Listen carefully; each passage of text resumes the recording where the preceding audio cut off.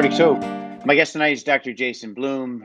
Needs no further introduction after that initial introduction. Jason, thanks so much for joining us tonight. Well, thank you so much for inviting me. I always love talking to you, and I love our discussions. I've learned so much from you over the years, so I feel honored to be able to come and talk to you on the podcast. So, um, to reciprocate, my daughter Riley, who's she's got her own career, but she helps me out with some of this stuff, and she says to me, she goes, "Oh my God, Dr. Jason Bloom." She goes, "I'm like obsessed with him." I'm like, she's like, "You're going to interview him?" I'm like, "Really? Like, what am I, nothing now?" So, I so see. I want to be Ed Williams. no, Seriously. no. Anyway, so I think she knows your family, the whole nine yards. So too funny, too funny. You know, Social media. yeah, it's interesting. I mean, some people kind of like keep their social media buttoned up into themselves, and I kind of just like put it all out there because I think it's like uniquely me. I have like a crazy addiction with over 150 pairs of like Air Jordan sneakers. Oh I put yeah. my kids out there, and you know, and people are telling me, oh, you should hire some companies to do that. And we have a company that does our office one, but no one, I think my social media, my Instagram comes off as uniquely me. No one's able to do that. Right. And that's why I mean, it's like a second job. It's hard Yeah. to kind of Well, handle that, but I so I'm still sure do all of you've it. done, yeah, and I'm sure you've read or seen some of the Gary Vaynerchuk stuff, and really what it comes down to is be yourself. Yeah. You don't need to make up content. And by the way, people want to know you. They want to know that you're genuine. They want to know your family. They want to know all that stuff. And I go in and out of being like annoyed with the whole thing versus just. But there are people that I've kept up with and that I know about their families and things that I wouldn't have known without social media. So as much as it's annoying at times, but it seems to be obviously working for a lot of people. But so let me ask you, I want to, Absolutely. tell us, I want to get into all the credentials and stuff, but tell us kind of your story. I mean, and where you started and how you ended up, facial plastics, how you ended up your location. You know, I know you have. I've always prided myself on being, somewhat a frustrated academician. You have a what do you call, like a private, what do you call, private, academics or whatever. Privatemic, yeah, privatemic. Academics. And people are intrigued because every as you interview. I had one today, right? Applicant. So what do you want to do? Well, I kind of want to work with residents. It's always the same answer. I want to be involved with Right, that's academics, but I also that's want to the be, yeah, dream. yeah, right. That That's the that is the dream. dream scenario, and that's honestly, I will say that's the highlight of my career is being able to, work with residents and fellows and maintain my private practice while getting to teach, and that to me, that was kind of instilled in me from my father. So my father is an oral surgeon, and Didn't he's know been that. That's cool. yeah, Yeah. he's been the chairman of his residency program um, for, gosh, I mean, as long as I've can remember. So like Yeah. over, 35, 40 years. And, you know, he's not like the academic in the sense that he's doing research and things, but he loves teaching. And still, my dad is 73, turning 74 this summer, and he still goes down to the clinic a couple days a week in Detroit at U of D and works with the residents, taking out teeth in the clinic and showing them what's going on and staffing that clinic. So you had a And good mentor. oh my gosh, I mean that's it. Love it. He says it keeps him young. Yeah. He can't wait. He was doing some telemedicine during COVID, and now and he's been vaccinated, and now he's going back to the clinic, and he can't wait to get back. And I'm like, Yeah. Dad, like you don't have to do this. And he's like, honestly, it keeps me young. I love working with young people, and honestly, that has kind of instilled the same ideals with me, and I love doing it myself. Well, So it does. there's no question that we find a lot of people that actually I did a podcast on getting burned out, but the people who get burned out are really when they when you look at the risk factors, it's just going to work every day, making money, going home, and these are one of those things that keep us not only young but interested and teaching, Totally. giving, right? I mean, you see what people happen when they get older. They start to get obsessed with where they're going to give their money and where they're going to give their time and stuff like that. But so how did you end up? How did you end up with your training In and where did you end Philly. up going and all? Yeah, in Philly. Yeah, yeah. So I grew up in Michigan. I went there for my undergrad and my medical school, and I met my wife there. So my wife's a lawyer. She went to University of Michigan for her undergrad and law school, and after medical school, as we're deciding where to go, my wife grew up in Lower Merion, in the suburbs of Philadelphia, and she's like, whenever I mentioned like, hey, maybe we'll like, do my residency in Michigan and stay around here, she would cry and say like, I want to be back with my family. So I matched at University of Pennsylvania and did my ENT there, and I really, honestly, I fell in love with the city of Philly. It's just Hmm. such a great place. It's like has like so much culture going on. It's fun, and now we live in the suburbs, but I still love going into Philly. And I did 5 years of ENT there, and then Yeah. following, I loved the idea of. So my wife is a lawyer, as I said, and certainly she works at a big law firm, and the idea of going to New York was very enticing for us because I know I came out and I interviewed with you and loved your program, and it was awesome. The problem for me was a little bit of the fact that my wife needed to be in this big city to continue working. Yeah. She's a litigator, and the nice thing is she worked at the largest firm in Philly, and in going to New York City where I did my fellowship at NYU, um, she was still able to do her Philadelphia cases, but they just Hmm. gave her office space in the New York office. And so she was able to work and do law that year, and I loved the mentors that I met and learned from in New York. Norman Pastoric, Manas Constantinides, David Rosenberg, Matt White, Phil Miller.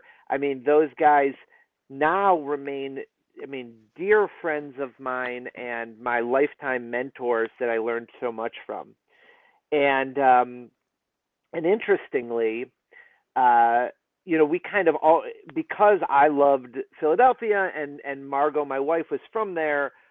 We always kind of thought like maybe we would end up being back in Philadelphia, and I actually almost took an academic job at Cornell. They had a change of their facial plastic surgery directors who had left, and they had an opening there, and I interviewed for the position, and I was very far down the line.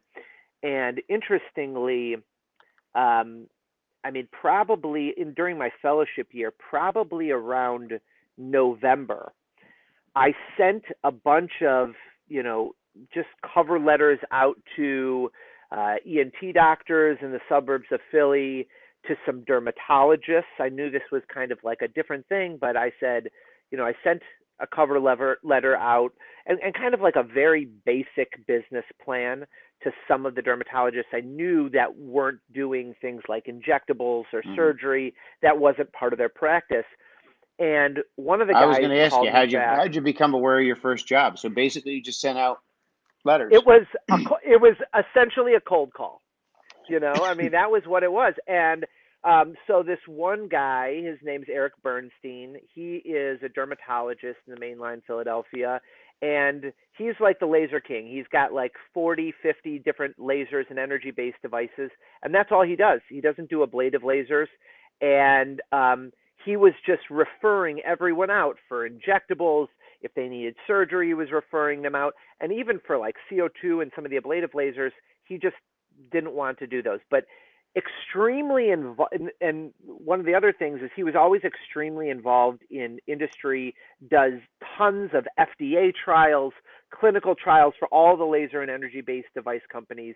He's really like amazing in that space. I mean, the guy must So, be a giant. He must be very driven oh, because, as you know, it's a yeah, lot of work doing all those trials. and I mean, yeah, and he has clinical research coordinators and things like that.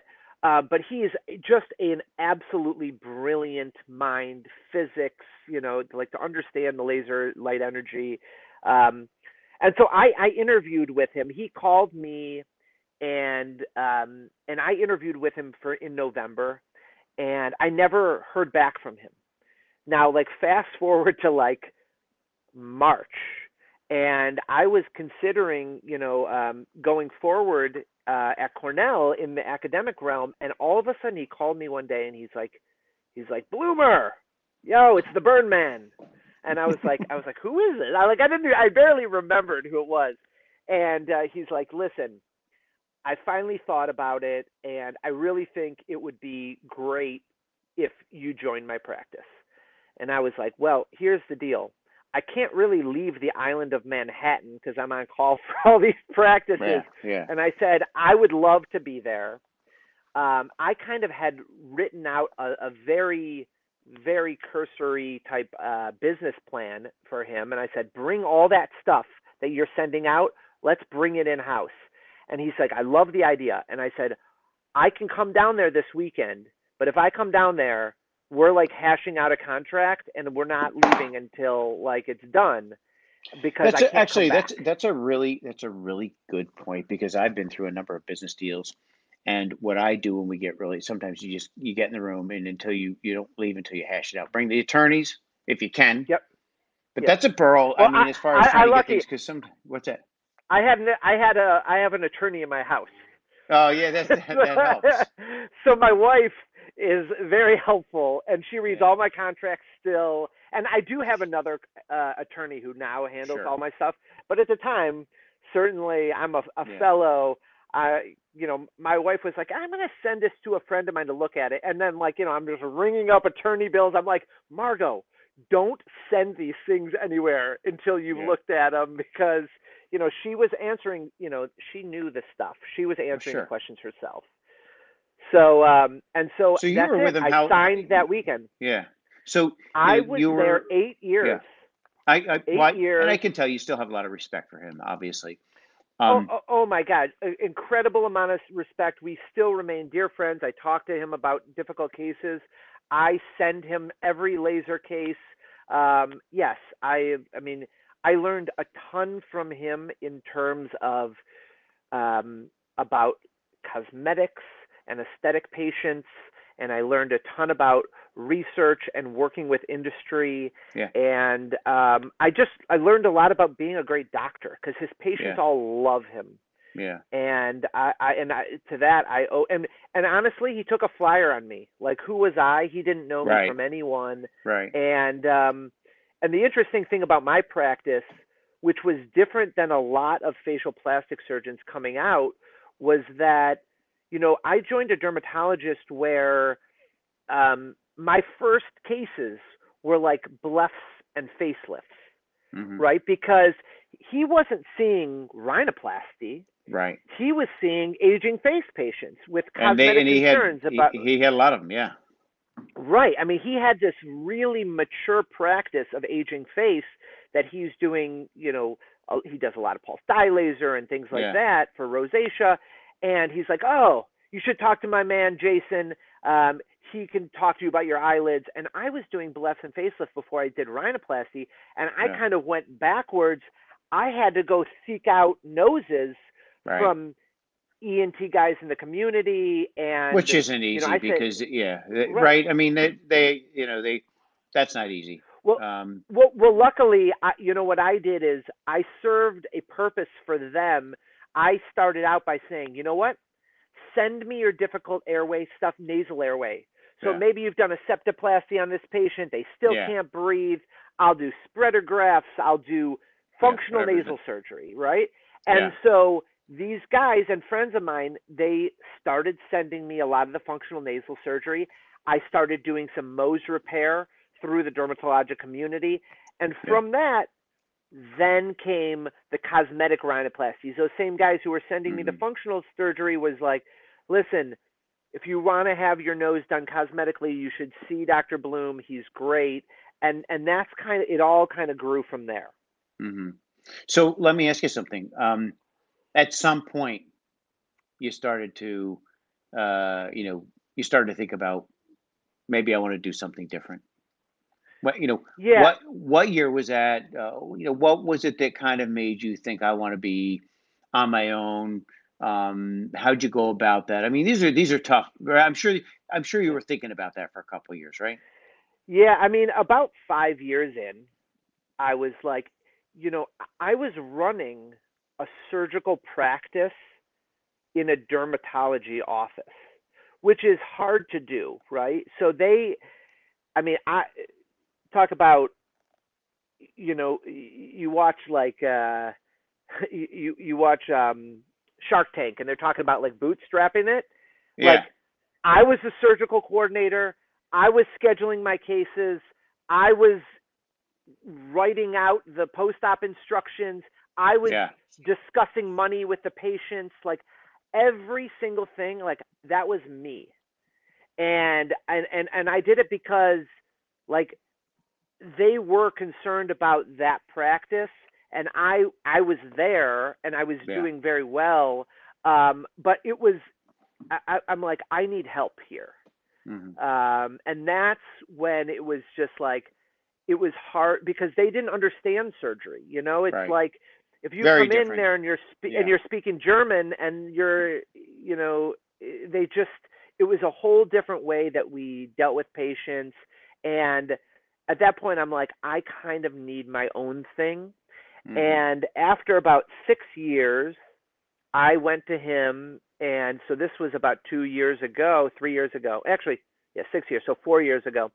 And I I remember you wanted to talking to give me him, about it one. Yeah, you were talking to right. me I about came it. up Yeah. and we had dinner, and I told you, and I was, and he said, he always told me, listen, if you're thinking about leaving or you want something different, he's like, I want you to be really open and honest.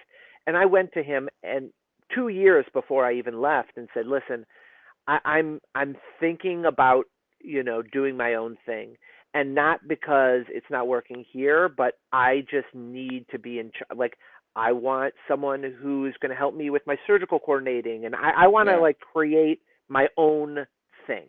And I don't even want a partner, because if I want to change the color of the walls, I I want get to you. be able to do Yeah. that. Yep. And he's like, I totally understand. And he's like, and thank you for telling me. And I worked over the next 2 years to make him whole, in the sense that I helped him bring on someone else, a new dermatologist that could handle some of the injectables, and to kind of like Yeah. really move into my space, Yeah. not from a So surgical how standpoint, far but physically, how far are you from him now? um probably like 2 miles or so. Yeah. Yeah. Yeah, I not mean, far. yeah, And that's and, nice to and so get. and I have a non compete, Yeah. which to this day I have not. Obviously, I out of respect for him, some Yeah. people are like, oh, non competes are nothing, but like, out of respect for him, I would never even consider violating something like that. And my non compete is very straightforward. Number one, I can't I can't go work with another dermatologist. Hmm. And number two, I can't do a laser devices, and that's for 2 years and 7 miles. And so That's my fair. non compete, my right, and because that's all he did, and he was a dermatologist, right? Right. So he's like, you can, and he knew, he's like, I would never restrict you from doing facial plastic surgery. You could Yeah. open up next door, but he's like, I don't want you, taking my dermatology patients away from me, and I don't want you Right. doing lasers, because that's all I have. Yeah, and I mean, a Um, lot of times non-competes also have, soliciting staff and that kind of stuff too. I don't know if that was in right, yours, but right. it's So another there's important thing. He's got his big non-solicitation, team there. He right, doesn't need Dr. Bloom stealing his right, people, right. right? So obviously, yes, I have a non-solicitation too, the same amount of time, and that was, that was the most scary thing, right? We're talking now. I had now let's talk about D-Day, right? I leave the Mm. practice Well, see, September I love the 16th. conversation. I love the conversation that I have with people about risk, Yeah, because until you've taken risk, you cannot understand it. Unfortunately, I've taken more risk than I like to take, but I get it so many times when people are like, "Well, I'm thinking about doing this," and 10 years later, I'm thinking about doing this, and I keep telling you can't expect someone else to take your risk, and then yeah, for you to benefit from it. So either you take the risk and you right. benefit. So it's a scary day, right? Like, I mean, so September 16th, 2019 was the last day at that practice, and September 17th, I moved into my new space, right? New Yeah, office.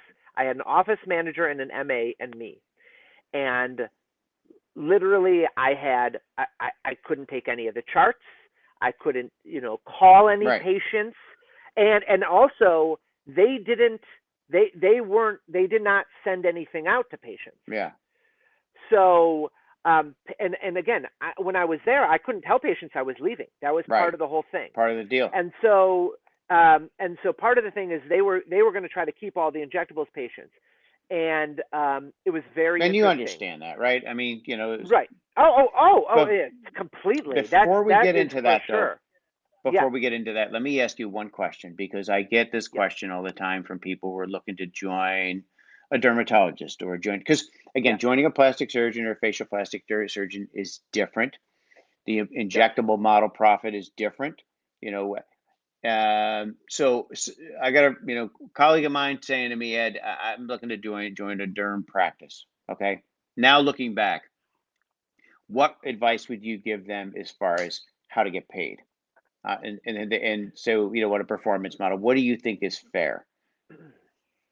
Yeah. So I mean, the way it worked with us, the good thing is there was still like a division of labor. Like he didn't do injectables, which is extremely rare in these kind of Yeah. situations when we're talking about Yep. dermatologists. Um, but basically, I mean, I'm happy to talk about the structure and how we did it. Is and Well, interestingly, I have that well, I have same my opinions, structure but with now. I have a yeah, facial plastic surgeon. Um, yeah, but like what we did is so when I joined him, I had a son who was 2. I had a yeah, wife, and I talked to my friends who they're like, oh, why don't you just open up your own place? And I'm like, I don't know if I'm gonna fall on my face and work, yeah, and yeah, if it's gonna work out or not. I needed some guarantees. I needed like a salary. So yeah. I had a guaranteed base salary of I think I started at like 200, and then my it was an incentive based contract in which I made like 2x my salary in Yeah, collections. We split everything according to a percentage. yeah, and that's My that's very you fair. take out the direct costs Yeah, of the injectables or what processing fees or whatever, yeah, and then you split everything according to he got X% and I got X%.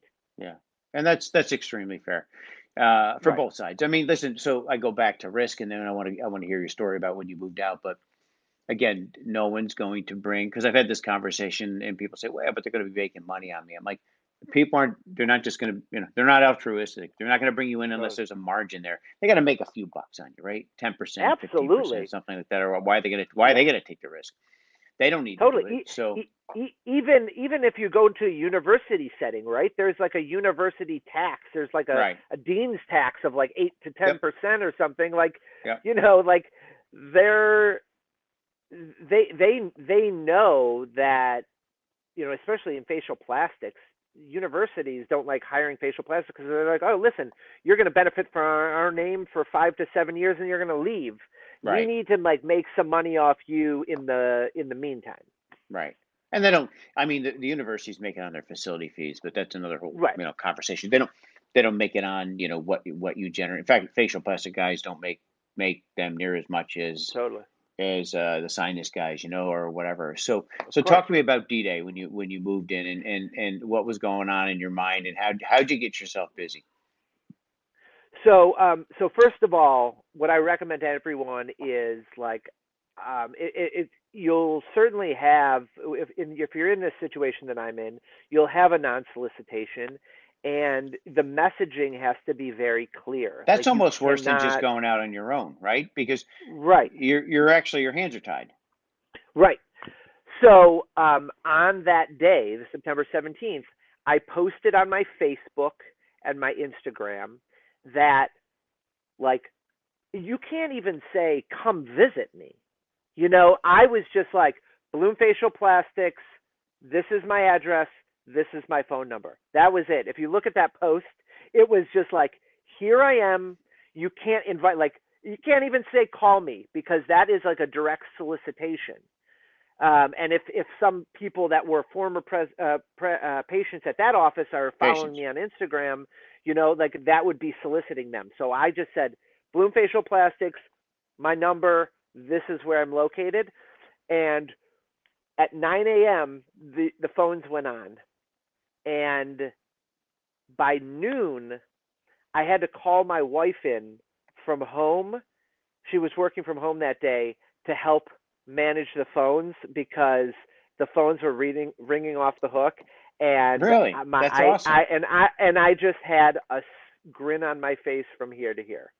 Yeah. And it just showed that if you do good work and you have a good, and I had established a name in the community for Yeah. doing good work and treating people right.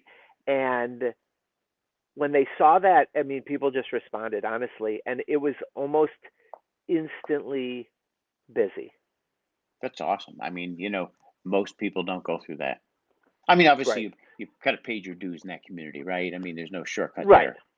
there. You Right. would have Yeah. posted that in Southern California, people would be like, Bloom who? Right. Exactly. Exactly. But yeah, I mean, and they were kind enough to say, when somebody called them, they're like, Dr. Bloom doesn't work anymore here. You can check out Yeah. his Facebook page or his website. And and we remain extremely cordial. And I like I said, I still talk to him all the time, send him patients. Um, but because I was, had developed this name in the community, it did work for me. That when I opened up, patients followed. So let me ask you, you did for a long time a lot with technology and a lot with injectables. As you know, it's very hard to do all of that and run a busy surgical practice. And I know you brought on someone recently, which is really pretty amazing, a year and a half, and you're bringing somebody else on. But how do you? I know myself, just doing facelifts or rhinoplasties or aging face and rhinoplasties, I don't have time to keep up on the difference between Bellaterra and what you know. How do you manage that? How are you going to continue to manage it? Are you going to continue? And then are there downsides to that? Because I'll tell you a funny story. I mean, we all know Paul Carniel. He always Sure. gets asked to give talks about technology and this and that. And one day something came up. He goes, I am a surgeon. I actually do surgery. Because people just think of him as a technology guy. And Right. so how Yeah. do you do that balance without becoming known as the device guy and not the surgeon?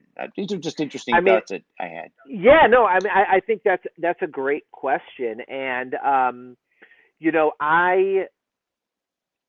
I got into the device world because of my previous practice, Sure. and he was so um, he was so into that field that, like, if we were doing like a clinical trial for, let's say, cool sculpting, it wasn't the reps coming there. It was like this, the vice presidents of the company and the head of R&D that were coming out to the office, and I was meeting these people and making some of these connections. And you know and interestingly, the way it started for injectables with me was, and I still remember this.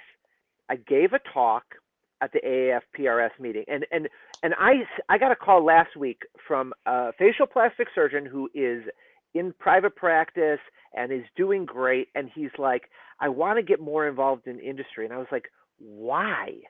And I said, because, like, I said, I did this to drive, you know, so that people like would take notice. But now, like I'm not. I used to, you know, fly around the country and do trainings and stuff because I had time, Yeah. and it was, you know, it prevented burnout for me because I would take like a Friday afternoon, I would fly somewhere, but I was like always on the road, and you know that made money, and it Yeah. had to make sense financially. But now, if I Now it gave up doesn't make good sense. right, if I give up I'm operating 3 days a week now, and I Yeah. do three rhinoplasties a day, and if I gave up three rhinoplasties to fly to like Right. Alabama to do a training there, Doesn't or make even sense. three or four training, it doesn't make sense.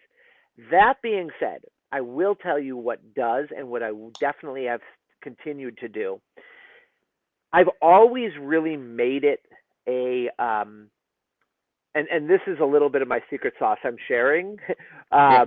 but I've done training for every company, and I decided a few years ago. So I like to do local regional trainings. So I did one on Tuesday, right? And the training started at 6:30. I left my clinic ended at 6. I only see patients on Tuesdays and or Monday or Tuesday and Wednesday and Thursdays. And I left my office at 6. I got there at 6:30. We did the training till 9:30, and I went home. Right. So, but it's so maybe you make a couple $1,000s for the Yeah. training. You're not having to get in a plane. Right, right. But the other thing is, yes, I mean I can do work in the car, like I get like a Uber and do that. But I only train med spas and dermatologists Yeah. because I get it. A relationship. they send me so many patients. It Yeah. is crazy. Yeah. And what I mean, like I don't train plastic surgeons or a PA that works for a plastic surgeon. It makes Yeah. no sense because Right. if they get a surgical patient, Yeah. where I are they got it. sending it? They're I sending got it it. to the plastic surgeon. But I Right. have had now over the course of the last 10 years being in this community, I've worked with so many nurse practitioners and med spas that, you know, these nurse practitioners who own or PAs that own these med spas who have become friends of mine. Yeah. And then when I mean, they're seeing 4, 5 times the amount of cosmetic patients than I can see myself, right? Right. And I Right. will tell you, I get 5 to 10 referrals a week from these people. Right. And, No, you know, they're like, absolutely. They when also they're know you're thinking, not going to they're steal seeing a their patient who patients, wants to, right? Yeah. right, right. And I send them right back. But if you're, you know, if you're, and listen, and some of them, I've helped them out of some hairy situations. They've called, Sure. I'm totally make myself available. If you have an issue, call me. I'm here to help you. And I go there and I train their staff of like 9 injectors. Hmm. Well, who do you think that their injector is going to recommend when their Right. patient that they're injecting Botox on needs their eyelids done? Right. Absolutely. Absolutely. I mean, it's it's a pearl, but it's also genuine. It's a relationship. And by the way, they know if they have an issue, they got a Right. friend. Which, right? and, They got and a and friend. listen, and they know they have my cell phone. They call me whenever, and I would never, ever, you know, like I'm here for them, and because I trust that relationship, and I'm so thankful for like literally the referrals they've sent me over the past 10 years. It's crazy. Yeah. So that's So and so I keep doing that, you know, because why not? yeah. So you brought And on it's not someone. for the money; it's for the No. referrals. Yes, No, it's the relationship. Listen, that's life, yeah, isn't it? I mean, it's all about those relationships. Everything else, otherwise, you got to earn it, earn every single piece. I don't say earn. You are earning it, but you have to. Those leads, those are very valuable referrals, right? No question. When they come with your name, totally. they're very valuable referrals. So you brought on someone recently. Yeah, so in August of 2020, Dr. Julie Strax, who just completed her fellowship in July with Paul Nassif and Baba Hmm. Kazizadeh out in LA, um, you know, I'd heard she was looking around for some positions, and honestly, it just came to the point where I'm one man, and I was booked Right. out, you know, 3, 4 months, and now. like I just finished my last booking date in September, and now I'm booking into October, and I needed help, Yeah. honestly, and that's what it was about.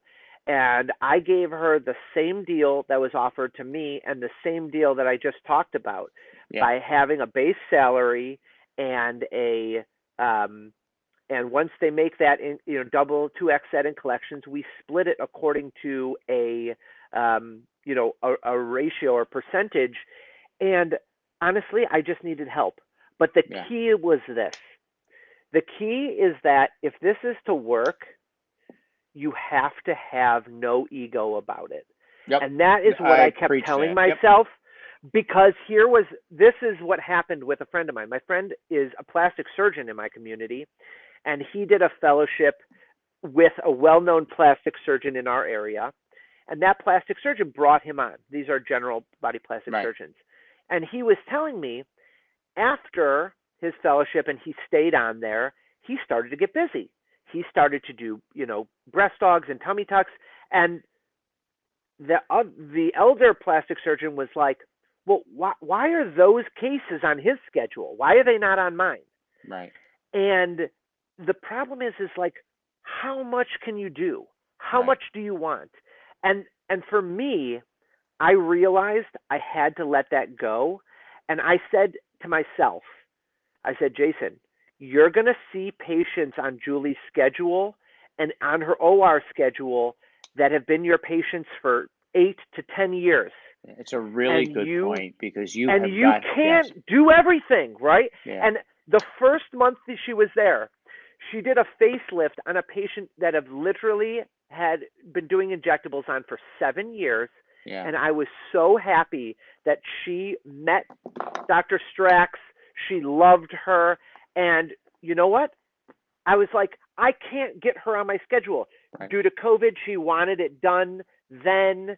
And I couldn't do it, and she had an amazing result, Yeah. and I was just happy for her, So right? is she, are you able to, you're still able to do injectables in your practice, right?